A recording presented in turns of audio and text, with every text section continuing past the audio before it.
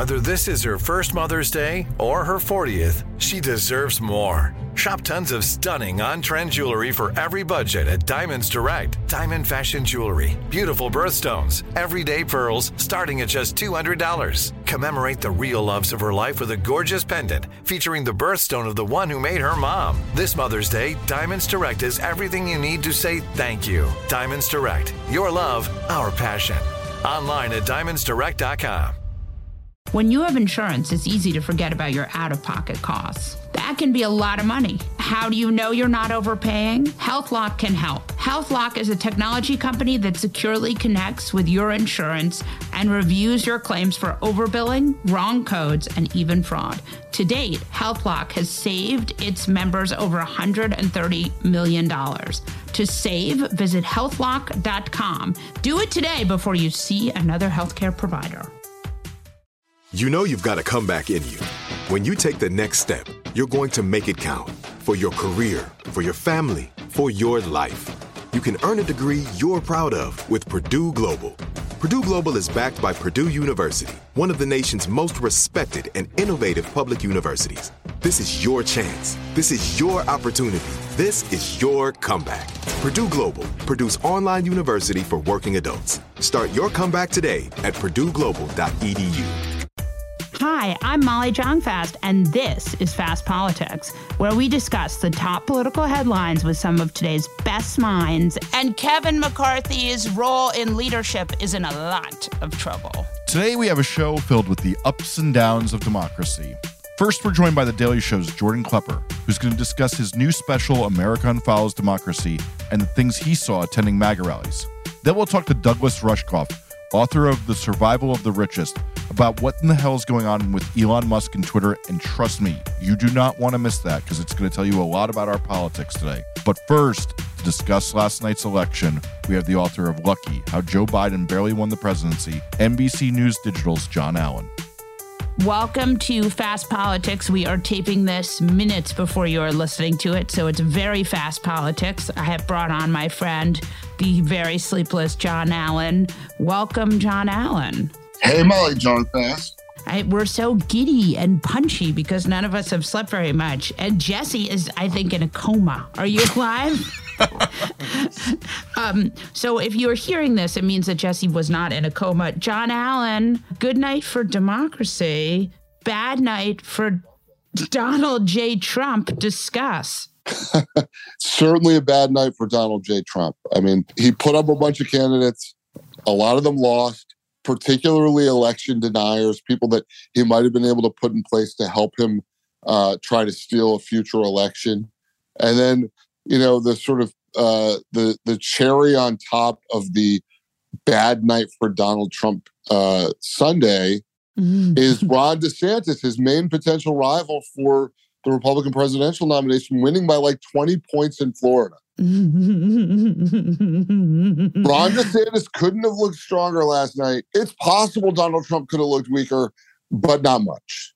Oh, and by the way, the other piece of it, just a small sliver piece that gets less attention because it doesn't say Trump next to it. Right. But Joe Biden walks out in better standing for 2024 than he did going into the night. Oh, yeah. I mean, I was just reading Playbook this morning, and it was like Joe Biden, the comeback kid. Now, there is a scenario where Joe Biden, this is just a punditry fail, right? Like, the pundits, and by pundits, I mean you and I too, everybody gets together and is so, you know, has a lot of thoughts and feelings. And then the polling we know is complete hooey.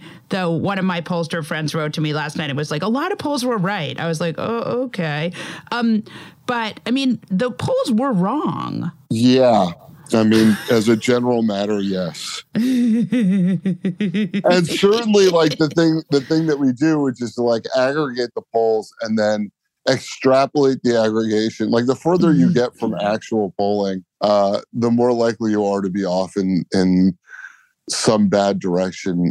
You know, I obviously there were factors at play in the election last night that that either weren't picked up by the polling or were ignored by pollsters and the people who read pollsters, including people like you and me. Yeah, it's like one of the, I am waking up this morning very happy to be wrong. But a lot of people are waking up this morning very mad, which let's just have a moment to it in our sleeplessness. Let us have a moment to enjoy. For example, does Dr. Oz move back to New Jersey? I mean, you're assuming that he ever moved to Pennsylvania. I mean, what do you think are the top lines like, here? Do I think Oz is going to be a Pennsylvania resident 6 months from now? Like, absolutely not. I will be surprised if Oz is a Pennsylvania resident 6 months from now, 6 days from now, or 6 hours from now. So here's a question for you. What are the things that you really saw? Like, I mean, the things that abortion. Okay, great. Let's go. That's Explain. like abortion. Like, we saw for months and months and months all this polling that suggested that, yes, abortion was among the issues that the voters cared about a lot. But it was far behind the economy, inflation, other things that are similar to those things, jobs. And so I think what we saw last night, and this bears out from the exit polling. In fact, when I saw the exit polling the first time last night, I was like, wow, our exit polling might be off, because it was so far at odds with what would have made sense for what the polling on everything else showed. And I think it, in fact, turned out that the polling on that issue was much more accurate and, in the exit polls, and should have been like a good indication of where things were headed last night. That basically all that energy that we anticipated there being, after it became clear the Supreme Court was going to overturn Roe versus Wade, that energy actually appeared on Election Day, even though for a while it wasn't in the headlines. So really, the Supreme Court and the Dobbs decision really did motivate voters. Yeah, I think the Supreme Court decision, as much as anything else, killed the red wave, killed the traditional midterm advantage that the out-of-power party has. So, and, I think to the extent that it continues to be a right that is in jeopardy, you may see, similar outcomes. By the way, look, Republicans knew in a sort of abstract way that this was a problem for them, and went ahead and pushed for it anyway. Like, they thought it was the right thing to do, put conservative justices on the Supreme Court, have them overturn Roe versus Wade, and then deal with the consequences of that when those consequences come. But I think, throughout that process, I think at least smart Republican strategists knew that there was a risk that if they got the thing they wanted policy-wise, that it would end up being a political albatross. What's funny is, like, I keep thinking about that moment when they overturned Dobbs and they talked to Trump, and Trump was like, oh, like, he knew. I mean, and I don't want to give Trump any credit because he's an absolute abject moron. But speaking of Trump, I feel like this is the moment where Republicans start to distance themselves. Stop! Don't laugh at me. But I mean, you may be right. But the reason I laugh at that is that I know we say that every month. What's the moment when Republicans distance themselves from Donald Trump? So you may actually be right. I mean, could be an alternative if Ron DeSantis decides that he's going to run for president. There may be an alternative, and if Ron DeSantis says Donald Trump did some terrible stuff as president, or was like really bad at getting things done, or whatever the set of things he might run against him on, essentially run into his right. Like, yes, the Republicans may like jump on to some other guy, but for the moment, I would say always be a little bit wary of the idea that Republicans are going to distance themselves from Trump, because about 35% of them love him, and the rest of them will fall in line.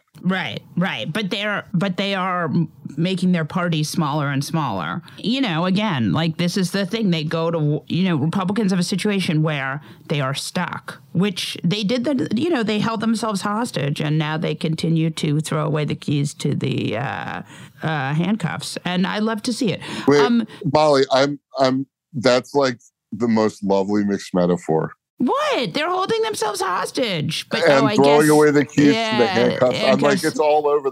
I love it. Listen, man, I got not much sleep. That is art. I think, like, the things that I was the most worried about as a, are these, like, the seats where the the sort of vote counter would be an election denialist, the people where Trump was putting them in office for his 2024 race. Those people have either all lost or about to lose. Can we go through those?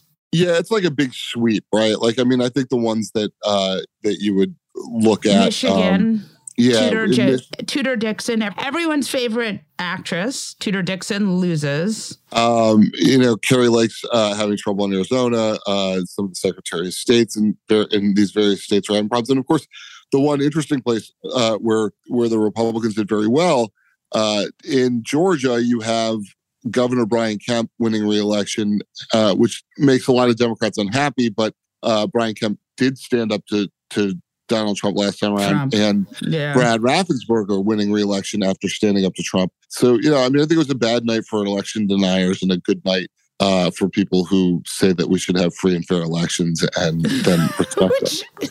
Which is honestly quite good. So let's talk about the places where Democrats really got.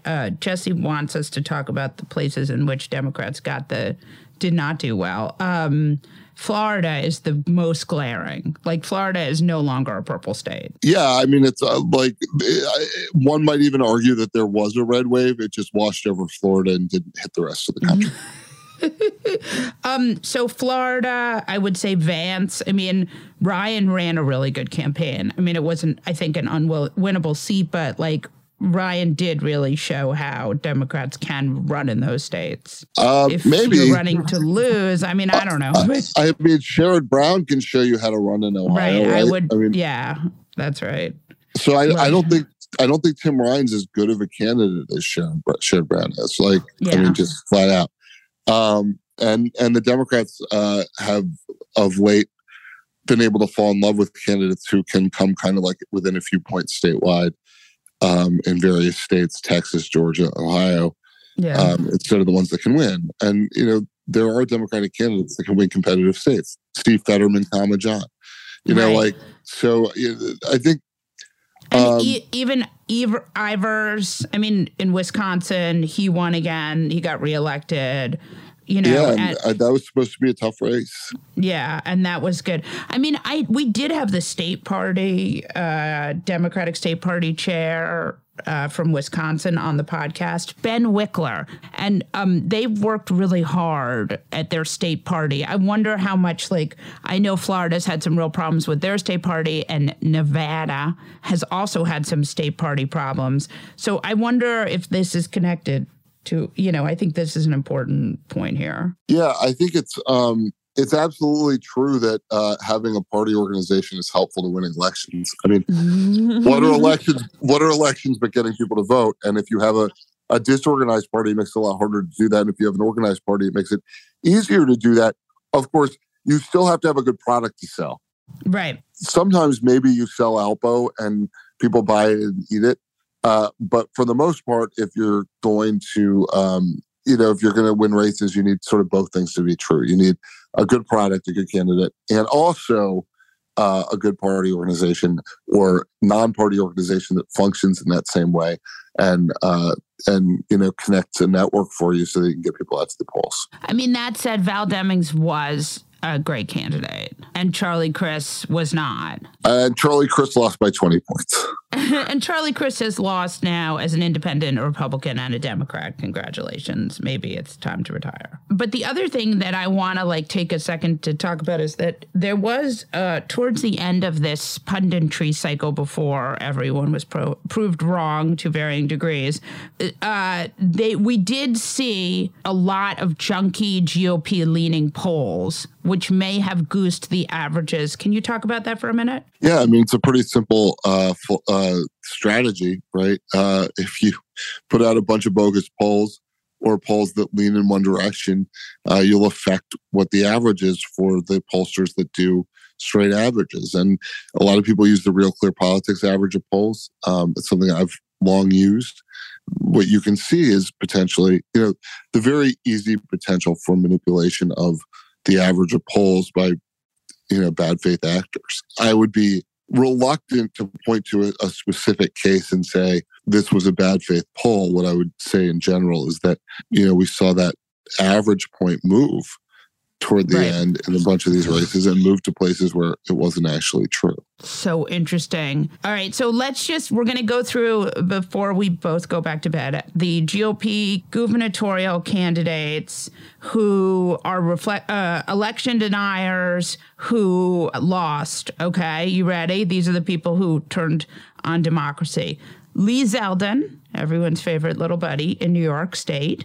Dan Cox in Maryland.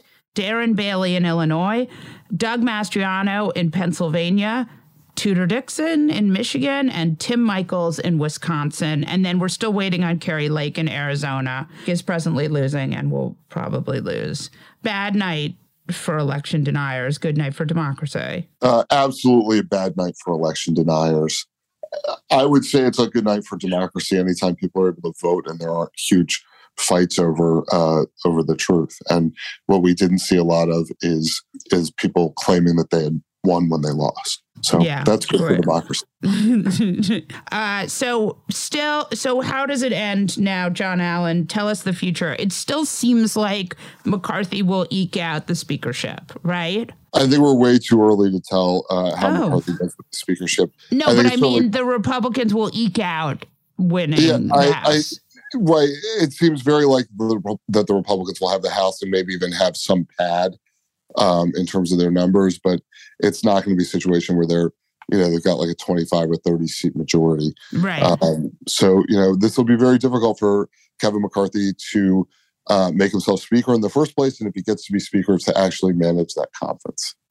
I love to see it. And there's going to be you think there'll definitely be a leadership kerfuffle at best. I think it'll be painful for Kevin McCarthy to get the votes that he needs to become speaker. I'm not saying he can't do it. I think it'll be painful. Mary. We're going to leave it with this quote from Ben Collins, the monitor of the many maladies of the alt-right. This is true. Trump cannot fail in the Bannon universe. He can only be failed. I'm not even sure what that means. There you go. AI might be the most important new computer technology ever. It's storming every industry, and literally billions of dollars are being invested. So buckle up. The problem is that AI needs a lot of speed and processing power. So how do you compete without costs spiraling out of control? It's time to upgrade to the next generation of the cloud. Oracle Cloud Infrastructure, or OCI. OCI is a single platform for your infrastructure, database, application development, and AI needs. OCI has 4 to 8 times the bandwidth of other clouds, offers one consistent price instead of variable regional pricing, and of course, nobody does data better than Oracle. So now you can train your AI models at twice the speed and less than half the cost of other clouds. If you want to do more and spend less like Uber, 8x8, and Databricks Mosaic, take a free test drive of OCI at oracle.com/strategic. That's oracle.com/strategic. Oracle.com/strategic. When you have health insurance, it's easy to think, I'm covered, no worries, right? Well, not so fast. What about your out-of-pocket costs? That can be a lot of money for you and your family. And if you're like me, you can't help but wonder, was I overbilled? You're not alone. It's estimated that over 50% of medical bills contain errors. Unless you're a billing expert, how do you know your medical bills are accurate? That's why I want to tell you about HealthLock. What is HealthLock? It's a healthcare technology company that securely connects with your family's insurance. When your medical claims come in, HealthLock technology reviews the claims for errors like overbilling, wrong codes, and even fraud. HealthLock makes it easy to find and fix hidden errors, so you pay only what you owe. To date, HealthLock has saved its members over $130 million. Bottom line, insurance alone isn't enough. HealthLock finds medical bill errors before you pay. To save, visit healthlock.com. Do it today before you see another healthcare provider. Like many of us, you might think identity theft will never happen to you. But consider this. There's a new identity theft victim every 3 seconds in the U.S. That's over 15 million people by the end of this year, equal to the populations of New York, Los Angeles, and Chicago combined. Even worse, identity theft victims often don't even know they're victims. That's why LifeLock Identity Theft Protection alerts you to identity threats, even the ones that don't show up on a credit report, like data breaches, fraudulent bank transactions, loan and credit card applications, and crimes committed in your name. If your identity is stolen, your own dedicated LifeLock US-based restoration specialist will work to fix it. LifeLock protects you in ways that you simply can't on your own. Join now and save up to 25% your first year at LifeLock.com/news. That's LifeLock.com/news to save up to 25%. Identity theft protection starts here. Jordan Klepper is a correspondent on The Daily Show and the host of America Unfollows Democracy. Welcome to Fast Politics, Jordan Klepper. Molly, thanks for having me. Oh my God, I just watched your special, which is called, wait, tell us what the special is called. Did it make you happy? Did it give you hope? Oh yeah. What the fuck is happening out there? It's the feel-good special of the year. It's a weird time. Yeah, you have people's brains are melting across the country, and luckily, the only thing we have to stop it is a referendum where we have to utilize those brains. So it's an interesting time to say the least. I feel like another title for your special could be Democracy Dies in Stupid. That's not bad. You should have been around a couple weeks ago. We went with America Unfollows Democracy because, we're trying to get the kids. We're trying to get them. The youngs. We want to get all the young kids on their social medias, but I think you're not wrong. You could feel our democracy quickly slipping away, and if we had a little bit more engagement, a little better information, we might be in a better place, but wishes were horses, beggars would ride. Right. I don't know. There were so many destinations and so many people you interviewed, and all of them seem to have the medical diagnosis as brainworms. My favorite were the poll watchers. Sure. I did not know that Mark Fincham, who is running for Secretary of State and could very well win, was actually an Oath Keeper. Mm-hmm. Yeah, Fincham's got quite the backstory. I think that was part of what we wanted to jump into is those Secretary of State races. It shows you how desperate things are when Comedy Central and comedians are covering Secretary of State races during a midterm election. This is all hands on deck, everyone. I actually want to push into that a little bit because so you're a comedian, but you're covering what's actually happening in a way, and I actually was thinking about that when I was watching, in a way that seems like almost a little more accurate than a sort of more straight news. Like straight news will come into that and be like, well, Mark Fincham is an Oath Keeper, but Democrats want to, give you free glasses. So basically they're the same.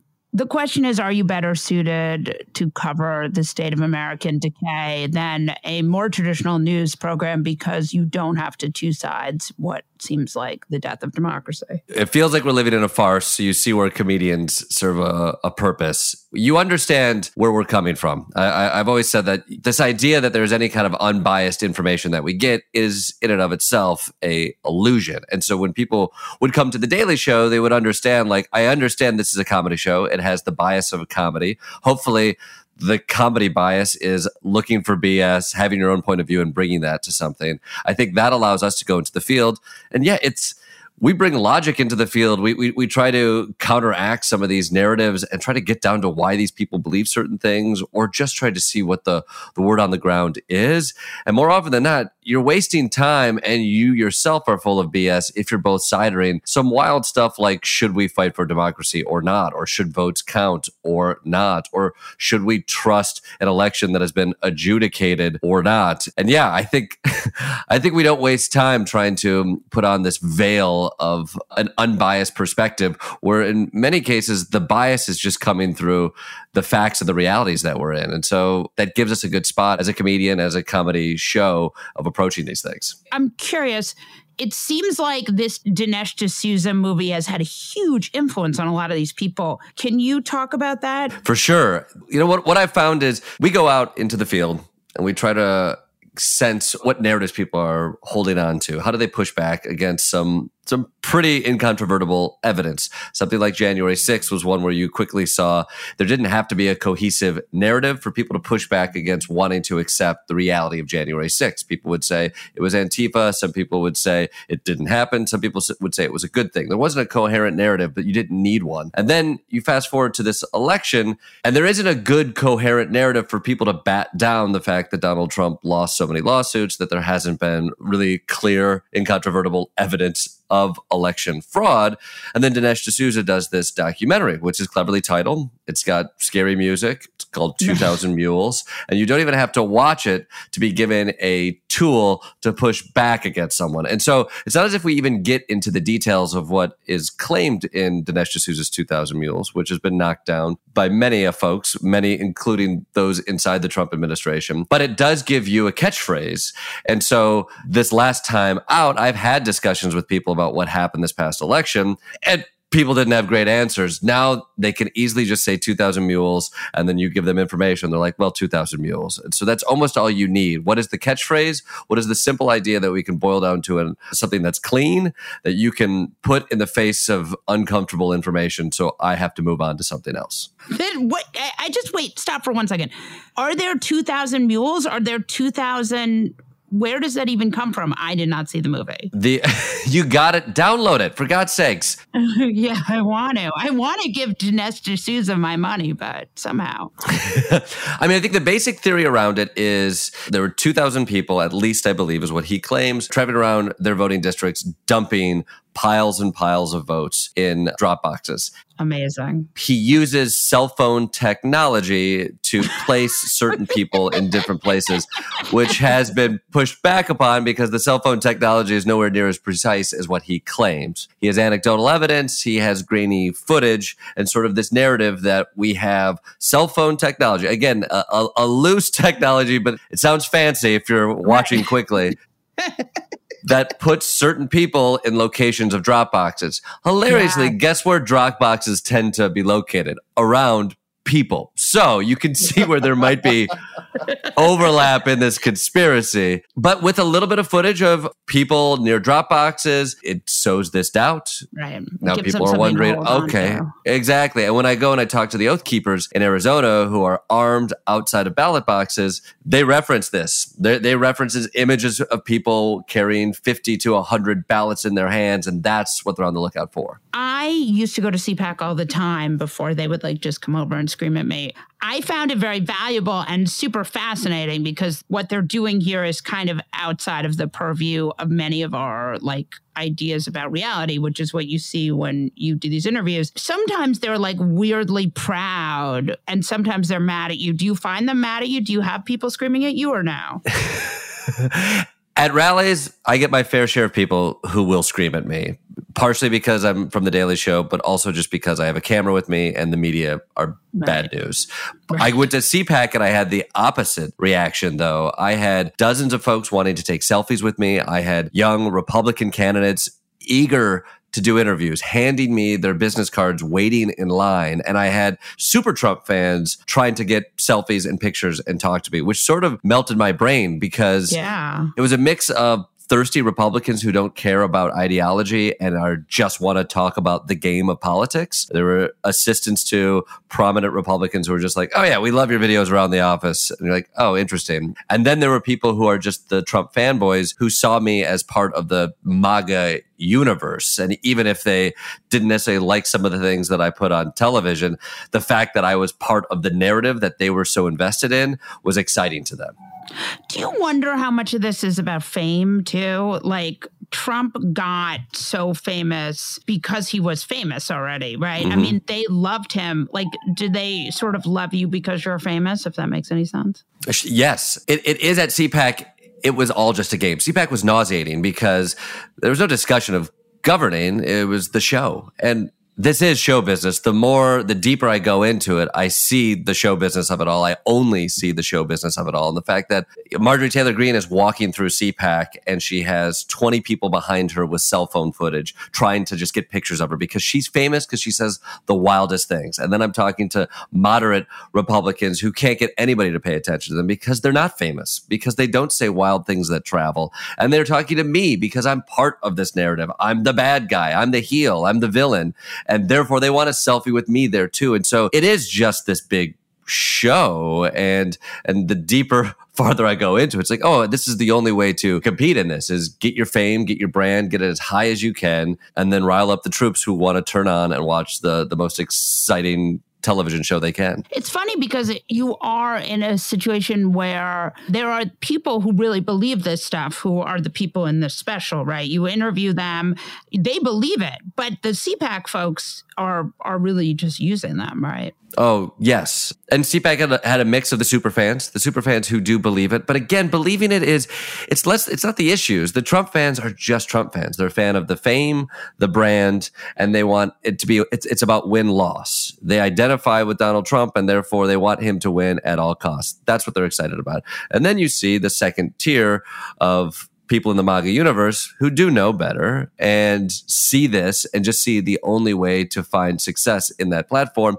is to utilize this to play it up. You know, I go out and I see Carrie Lake utilizing this. I see all of these major candidates utilizing this narrative. Okay, I'll use election denialism as a way to talk to people, to rile them up, to get them excited. And from that, I will find my own success. So you know this group pretty well. Where do you think they go now? They follow everything that Trump does. And so it's easy for them to jump on board, and Trump's going to give them a destination in a week, it sounds like. Social media is where they're going to converse. And so whoever can make the most noise there, they will follow. I don't see other candidates that have the same zhuzh as Donald Trump did if he extricates himself from the conversation. I went to a Doug Mastriano rally in Pennsylvania. Yes. And 9 people who were there seemed very jazzed. It was like, oh, here is MAGAism without Donald Trump. And it's sad. People are talking the talk, but they're not showing up. Mastriano is not as compelling. And like you said, he's not as famous. He's not a big famous guy that they want to take a selfie with. And so even though the ideas are there, the energy isn't. So it's very curious. I think Trump can have little MAGAites that grow up underneath him.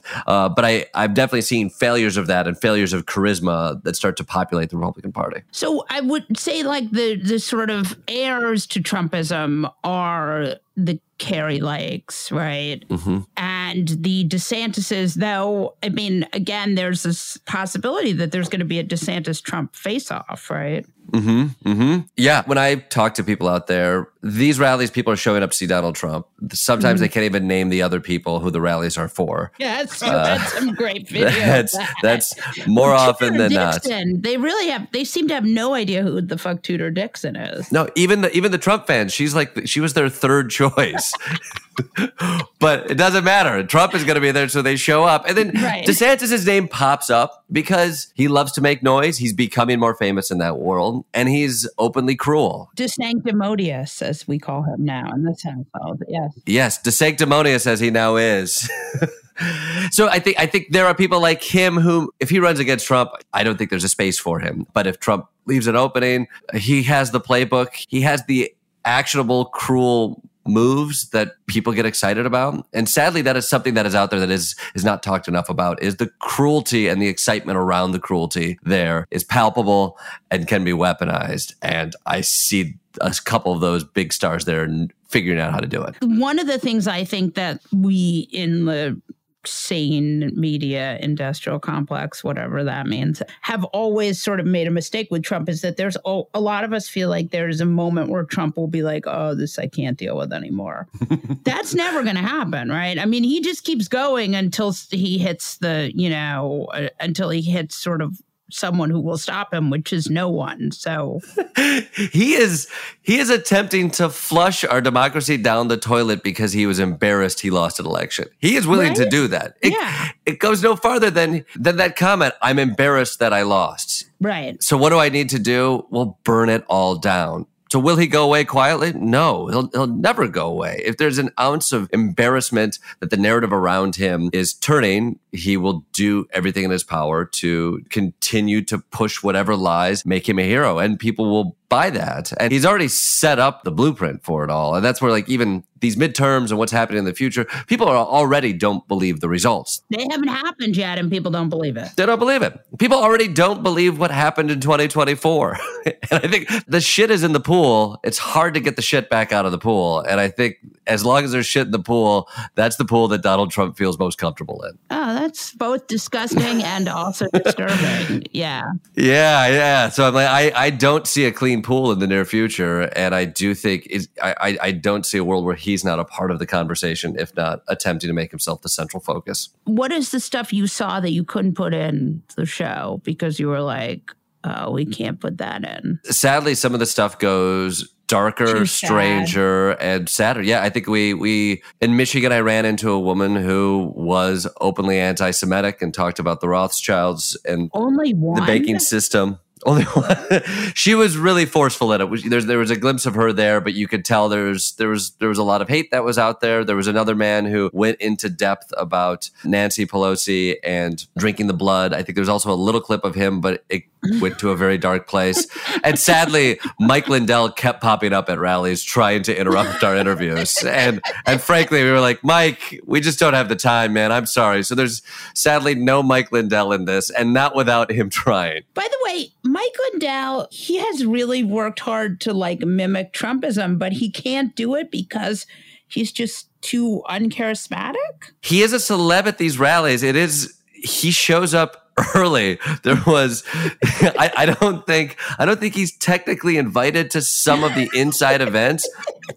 Right, I saw a video of him outdoors, right? It is. Yes, he's at two of the events we went to, he would show up literally 7 hours before Trump spoke, and he would speak on a ramshackle stage outdoors for the people who are waiting. And there's part of it that's like, he might not technically be invited, but they're like, if you want to stand on the stage in between us playing YMCA by the Village People for the 100th time, you can get up there and say whatever you want, and people will take selfies. And frankly, he travels. He gets in his big car and he drives to that stage, and he likes to talk. Oh, Jesus Christ. Is the brick wall guy still there? The guy in the brick wall suit? Have you seen him or no? I haven't seen Brick Wall Guy. No, sadly. I hope he's all right. Although some of them are already up front. I mean, they get there sometimes days ahead of time. So there's a chance either he's no longer part of the movement or he's still part of the movement. He's way ahead of even where we have access to him. I have one last question, which is JFK Jr. guy. This is a guy who claims he's the reincarnation. No, he's actually JFK Jr. who faked his own death. This guy looks nothing like JFK. For one thing, he's several inches shorter than JFK Jr. Is that guy still around? I saw him at CPAC. Yeah. Yes. He's handing out cards at CPAC. It's all a show. It's all a show. That's my guy right there. Yeah. The guy who the internet randomly said is actually JFK Jr. was like, I can use this. And frankly, he did. He's using it. He's taking pictures with people who may or may not think he's JFK Jr., but he's part of the MAGA world. Congratulations. It's so grim because it's like, it is hilarious and it's so stupid, but it actually is. These people do really believe what is happening and they really are being ruined by it. You know what breaks my heart about that? And it's true. The JFK Jr. one specifically, because it's so absurd, but it's gaining momentum to the point that I was in Wisconsin a few months ago and I'm talking to the sweet old Midwestern ladies, and I'm from the Midwest. And so I see these sweet old ladies, they look like relatives of mine, and we're talking about Roe v. Wade, and out of nowhere, they bring up this JFK Jr. conspiracy and they're consumed by it. And I saw them as people who don't need to be consumed by this. They don't have to waste their time and their energy and their anger on this bonkers idea that the internet has shoved in their faces. But yet here we are, and now they're paranoid beyond belief about these absurdities, and it's pulling them and it's being manipulated by other people who know how to manipulate them. Jesus. So hilarious, but also incredibly soul-crushingly sad and depressing. That's comedy 2022, baby. Thanks so much, Jordan. Thanks for having me. Douglas Rushkoff is the author of Survival of the Richest. Welcome to Fast Politics, Doug Rushkoff. Hi. What a week. What a week. So I feel like, is this the dystopian end times that I've read about before or no? Well, we're over the lip of the event horizon for sure, but this is the easy slopey part. This the easy slope down. This is not, we're not in the cannibalistic humanoid underground dwellers haven't emerged yet. We're still good. We're still good.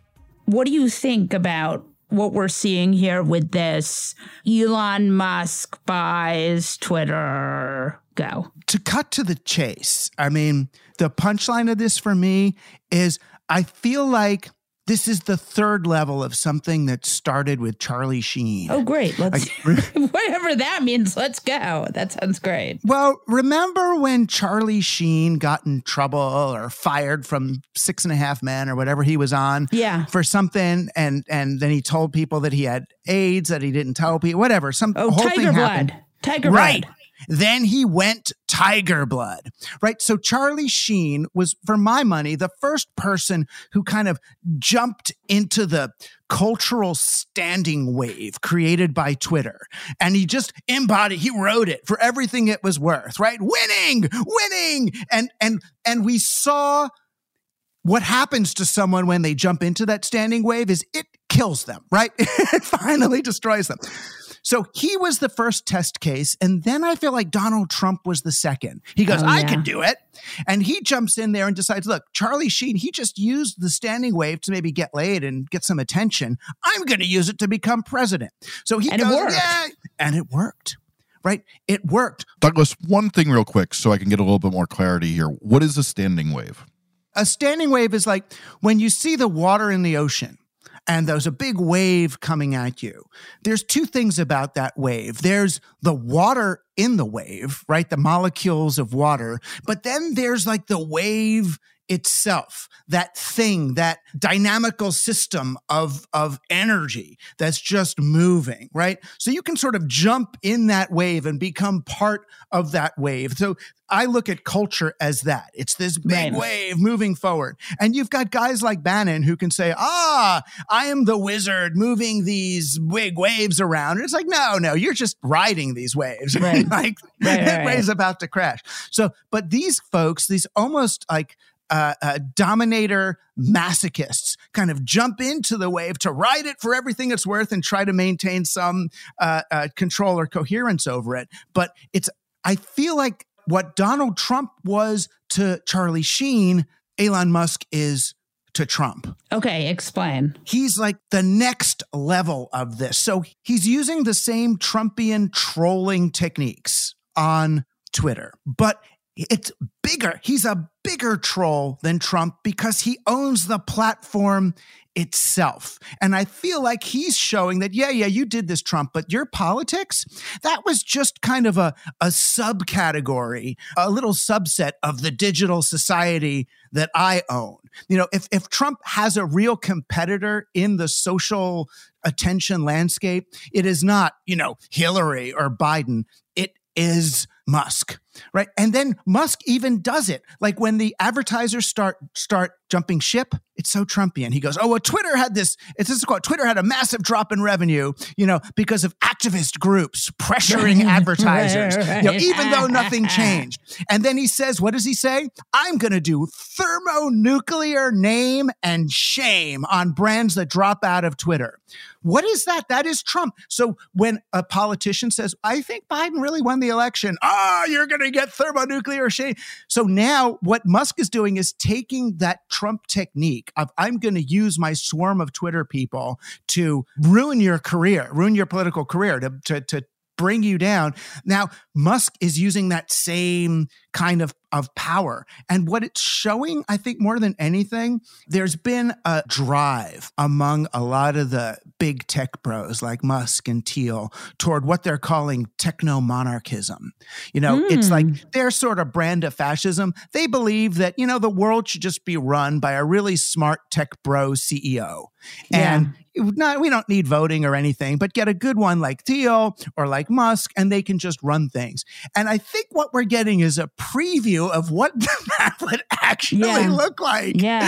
This is a very bad advertisement for the techno-solutionist monarchy running our society. God, I think you're absolutely right. I mean, everything you're saying makes total sense. I want to know how you think Elon Twitter drama plays out. I mean, it seems like to me, from what I'm seeing as a person who's very online, is that he's just decompensating rapidly, right? But I could be wrong. I mean, again, do you think do you think this, he's super leveraged, but is there some way that he wins at this? I mean, there's some way he wins at it. I mean, but I think then everybody loses if that happens. I mean, the weird thing is we know that Elon Musk had time to think about what he wanted to do. He really had time. There were weeks and weeks leading up to this. And now we see that when he gets in the seat, his decision-making process is imperious. Right? Like this strange little child king. It's whimsical in that he improvises minute to minute, like he's careening around in a game of, deathmatch or something. He's got no strategy and seemingly no awareness of the kind of second or third order effects of any decision he makes. He's like, all right, I'm going to fire everybody. Then there's nobody. All right, hire them all back. It's like, when you fire people, the thing stops working. It's like, and with his decisions, he's got no reluctance to externalize harm to other people, just to fire and hire at will. He's doing it in front of everybody, almost like performance art or reality television. And he's gathered this sort of group of sycophants, who used to be somewhat respected tech investors, who are now just these sort of sycophantic hangers on, this entourage, tweeting suggestions around him like the would-be first circle around the new cult leader. And he's so willing, it's so Trumpy, he's so willing just to destroy norms in order to yield this vision of a world of total equality, where you use this kind of scorched earth tactic to wipe away every institutional governance or hesitation or roadblock to this, not even anarchy. It's something worse.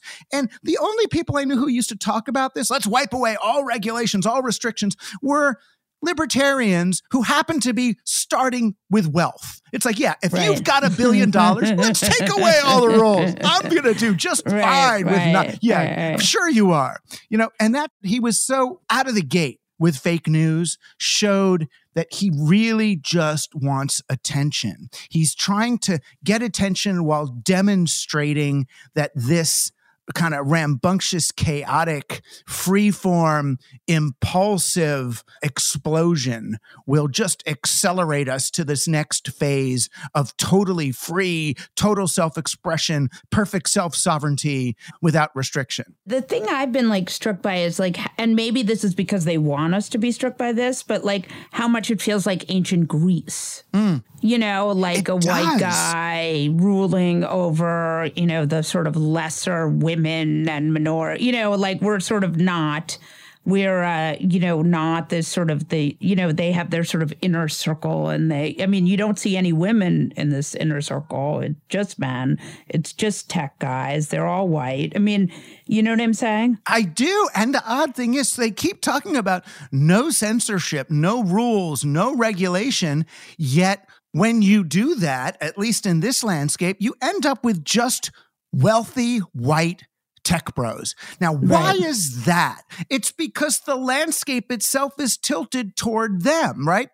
Twitter is the loving environment for trolls, right? It's going to favor the troll and the wealthy troll. And I'm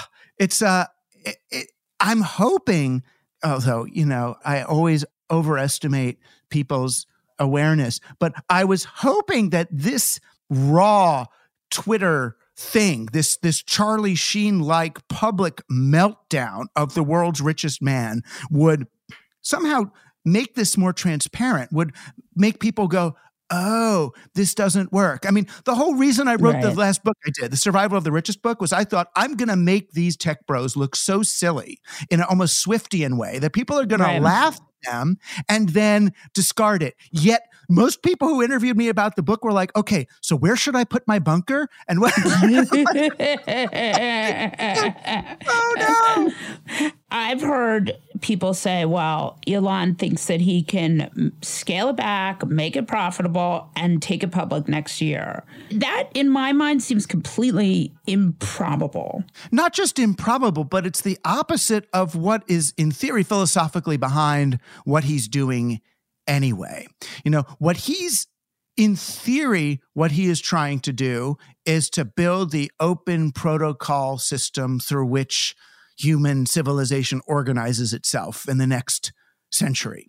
You know, if there is... That's pretty ambitious. Yeah, but that's the thing. So you start with a social network and then you turn that into a PayPal, Venmo, banking, crypto, blockchain thing. You know, Twitter is Musk's way of trying to do Meta. And you're right. The guy behind Meta, Mark Zuckerberg, what does he model? He models himself after Augustus Caesar, right? So I guess Musk could do Caligula, you know, and then Bezos can go for good old Julius, right? Wow. Yeah.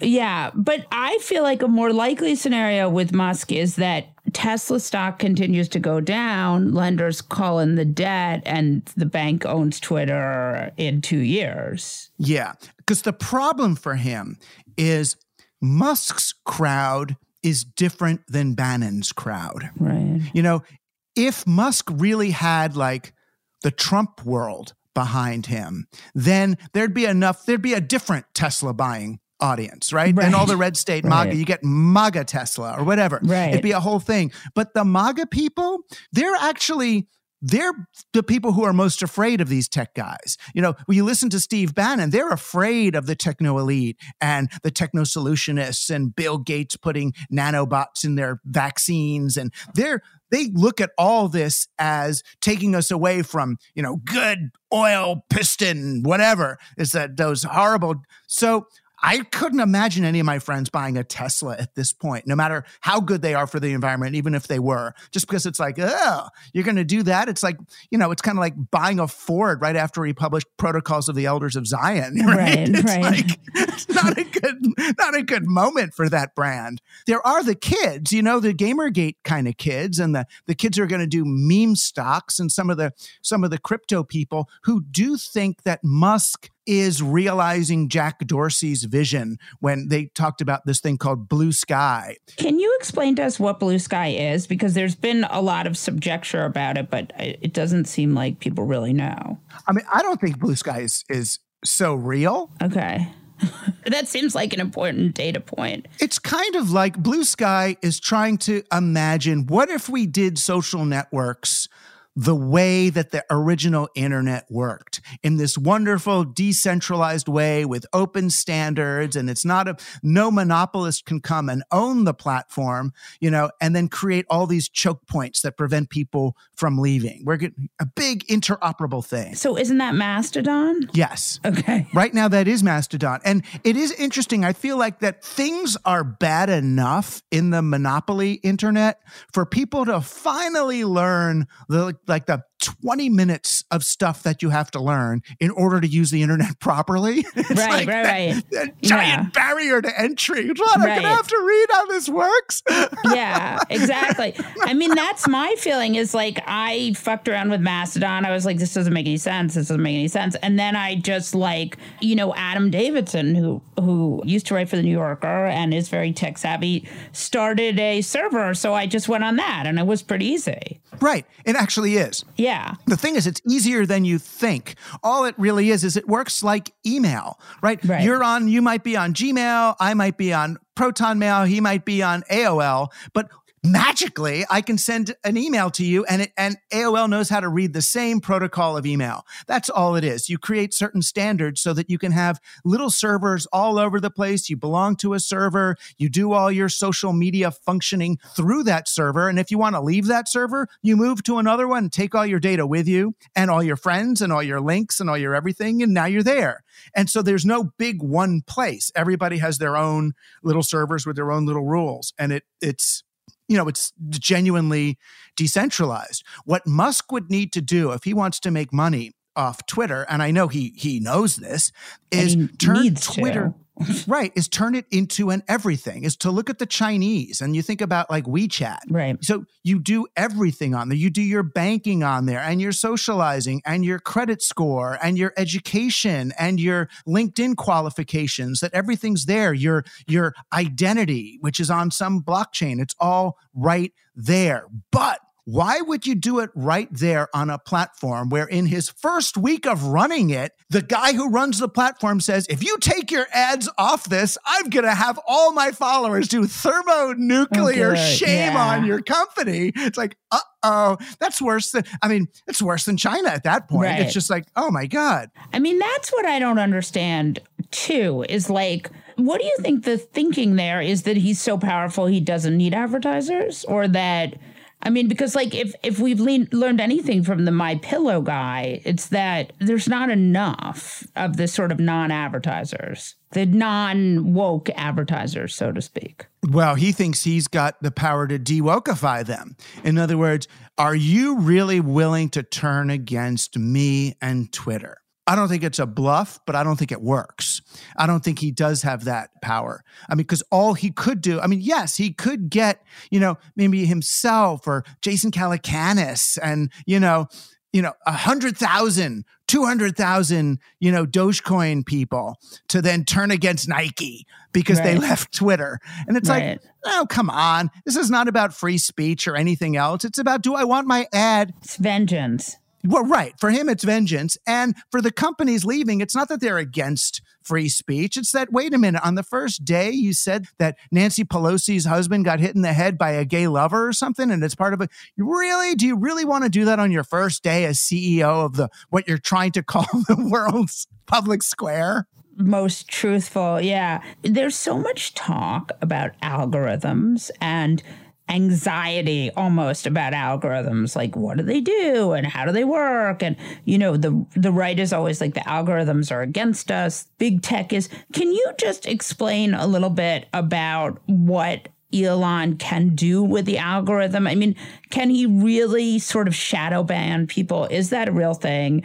And is sort of a little bit of an algorithm explainer for us? Yeah. Algorithms simply choose what stories and ideas and tweets and things are put in front of you based on what you've done before. So a benevolent algorithm might just keep trying to bring you stuff that you're going to read and like and engage with. Very often, even if it just does that, what it brings you is going to get more and more salacious because we can't help but click on worse and worse stuff. Right. But an algorithm can also decide, I'm going to amplify these kinds of messages to make you, I'm going to amplify news stories about crime to get you more scared of crime in the street. So you're more likely to vote, Republican, which we found. It's those people who are afraid of crime in cities vote Republican, or we're going to show you more of this or more of that. So you can tweak it. Where it gets the most interesting and the most dangerous, though, is when the folks who are tuning the algorithms are also getting deeply entrenched in what's called behavioral finance,